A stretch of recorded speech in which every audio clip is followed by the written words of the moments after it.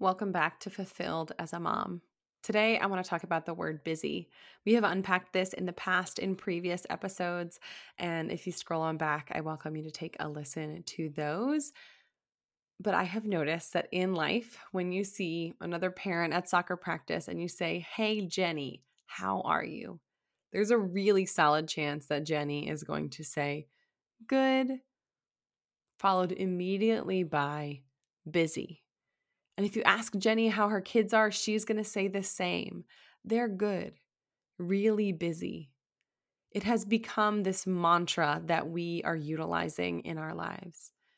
Busy is defined as having a great deal to do, which we all do, right? You have a ton of things on your plate right now. In fact, you're probably listening to this and thinking about all of the things on today's to-do list or this week's schedule or this month's plan. See, here's the thing about busy. The word busy chiefly focuses on activity as opposed to idleness or leisure. So it's really not a great way to answer the question, how are you? I am actively reading right now, How Are You Really? It's a book by Jenna Kutcher. And in it, she describes how to check in with yourself to see how you really are doing yourself. And also, she says that she is not here for superficial conversations, for idle chit chat, that what she wants is deep connection. And it really struck me because the interactions that I have when we go deep and when we really talk about how we are, I feel better leaving them, even though the content of the conversation is heavier and also more vulnerable.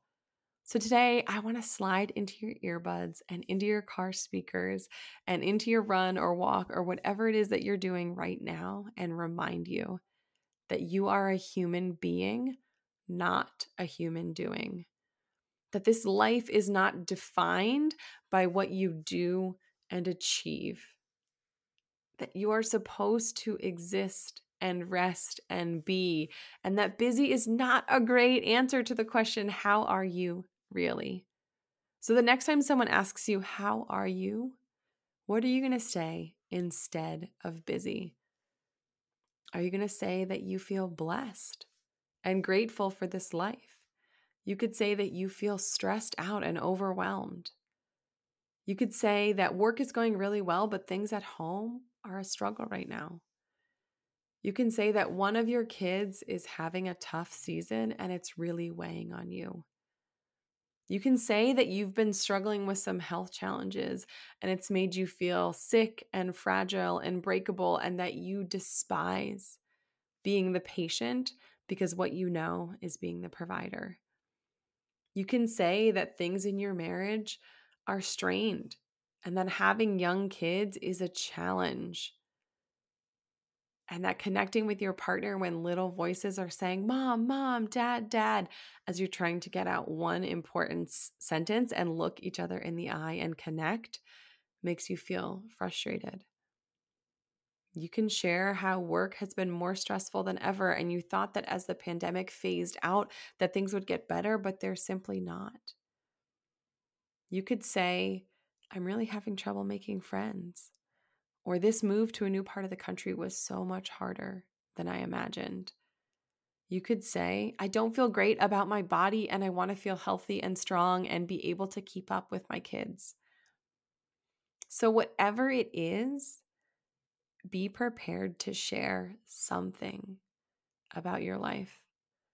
And you don't need to tell the mailman about your hemorrhoids unless you're very close to your mailman, and then please be my guest. But being vulnerable and sharing a bigger piece of your heart and your soul and yourself with those around you is going to make them feel like they can do the same to you. So think how different that is if you said, "Hey, Jenny, how are you?" And instead of busy, she said, "I'm feeling really overwhelmed by work. And I just got a promotion, so I'm taking on more responsibilities. And with that comes more money, but it's also harder to get out of work to get my son to practice on time." How it opens the doorway for you to connect with Jenny and to feel good and to say, "Hey, I feel the same.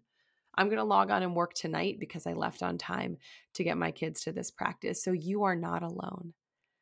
As human beings, we want to feel seen and heard and validated and included and loved and part of the tribe.